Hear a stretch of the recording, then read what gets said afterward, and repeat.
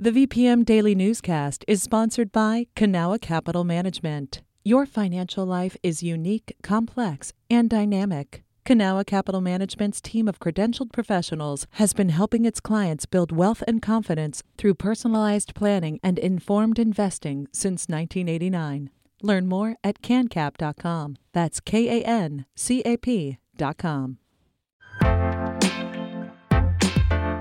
You're listening to the VPM Daily Newscast, the recap of today's top stories in Central Virginia. From the VPM Newsroom in Richmond, I'm Benjamin Dolly. State Senator Ghazala Hashmi plans to reintroduce her legislation from last session to prohibit public colleges from withholding student transcripts over unpaid debt, but with some tweaks. Megan Pauley with VPM News reports. Last session, Hashmi wanted to keep colleges from withholding transcripts under any circumstances, but that bill didn't make it through both chambers. Her new proposal would only require universities to release transcripts under specific circumstances. For instance, if a former student is applying to another college or a job, and also if they're seeking financial aid or looking for opportunities to serve in the armed forces. And Hashmi said there's one more big change. So as they release the transcript, they also come to an agreement with the student to establish a repayment plan. She said colleges wouldn't be required to set up a payment plan with a former student, but it would be an option. And Hashmi said the payment plans should be reasonable, no more than 10% of the person's monthly income. Megan Pauley, VPM News. An executive order signed by Governor Glenn Youngkin on Tuesday requires state officials to gather a list of fines and suspensions levied on businesses that violated COVID-19 rules. Youngkin says they've been unfairly targeted and wants to reimburse the businesses. That would require sign-off from the General Assembly. Youngkin's order comes after officials with Virginia ABC raided a Fredericksburg grilled cheese restaurant. Gourmelt's owner Matt Strickland defied state COVID-19 rules in 2020, which ultimately resulted in the restaurant losing its food and liquor license. Strickland, who's now a Republican candidate for state Senate, stayed open anyway and asked Youngkin to intervene. Criminal charges have been filed against the owner and administrator of Fillmore Place, a Petersburg assisted living facility that was recently closed due to poor living conditions. The Progress Index reports charges were filed by a Petersburg fire marshal for violating state fire code. Fillmore Place was shuttered following a state investigation into conditions at the facility earlier this year. Meanwhile, the majority of former Fillmore Place residents have been moved to other surrounding facilities, with one individual remaining unhoused. Family, friends, and dignitaries gathered Wednesday to honor the late Congressman Donald McEachin.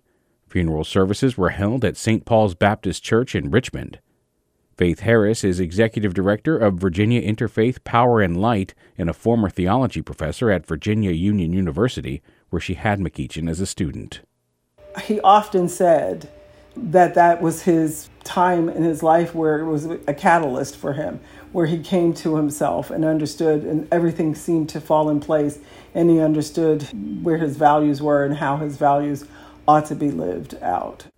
Harris says McEachin told her he wished to better understand the intersection of religion and politics and how to approach governing in a more thoughtful way. McEachin's family has asked that, in lieu of flowers, contributions can be made to the university's Samuel DeWitt Proctor School of Theology, where the congressman received his Master of Divinity in 2008. Richmond ranks among the top cities in the nation for apartment conversion since 2020.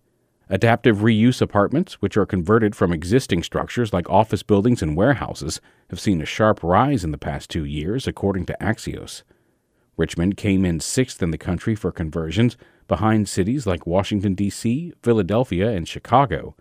From 2020 through 2021, Richmond added 797 converted apartments, and 300 more are planned for the Whitestone Plaza building on Main Street.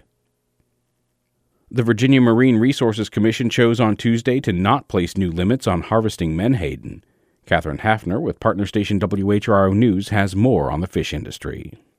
The proposal would have banned menhaden fishing close to shorelines and near the Chesapeake Bay Bridge Tunnel. After hours of public comments, the board instead voted to try and reach an agreement with the industry. The non-binding motion would include asking them not to fish in the bay during certain holiday weekends. Virginia is the only place on the East Coast that allows harvesting menhaden in state waters. Omega Protein catches the fish and processes them into oil or fish meal at a facility in Reedville. Regulating the industry here has always been contentious.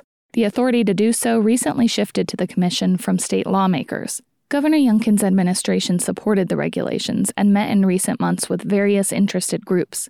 Natural Resources Secretary Travis Voiles told the VMRC board they were warned that it's a, quote, no-win issue. Over the past 10 months, I've had more meetings, calls, emails, and long discussions on this issue than a majority of all the other issues in our secretariat combined. Sport fishers have been pushing for a complete ban on menhaden fishing in the Chesapeake Bay. They say taking it away from the food chain has hurt the striped bass population. Omega Protein argues it can't survive on the ocean harvest alone. That was Catherine Hafner with partner station WHRO News. Just a warning, the following story includes mention of self-harm. The Virginia law enforcement officer suspected of, quote, catfishing a teenager and killing her family last month in California was previously determined to be at risk of harming himself because of a mental illness. Austin Lee Edwards was evaluated at a Bristol mental health facility in 2016 following an incident when he cut himself, fought with his father, and struggled against law enforcement who were attempting to provide medical help, according to the Los Angeles Times. Edwards served as a Virginia State Police trooper in Henrico County and as sheriff's deputy in Washington County, but didn't notify either agency about the incident. A VSP spokesperson said Edwards went through a background check prior to employment. This has been the VPM Daily Newscast. Some of these stories may have changed since the newscast was recorded. You can stay connected to what matters by heading to vpm.org/news or follow us on Facebook, Twitter, and Instagram at MyVPM.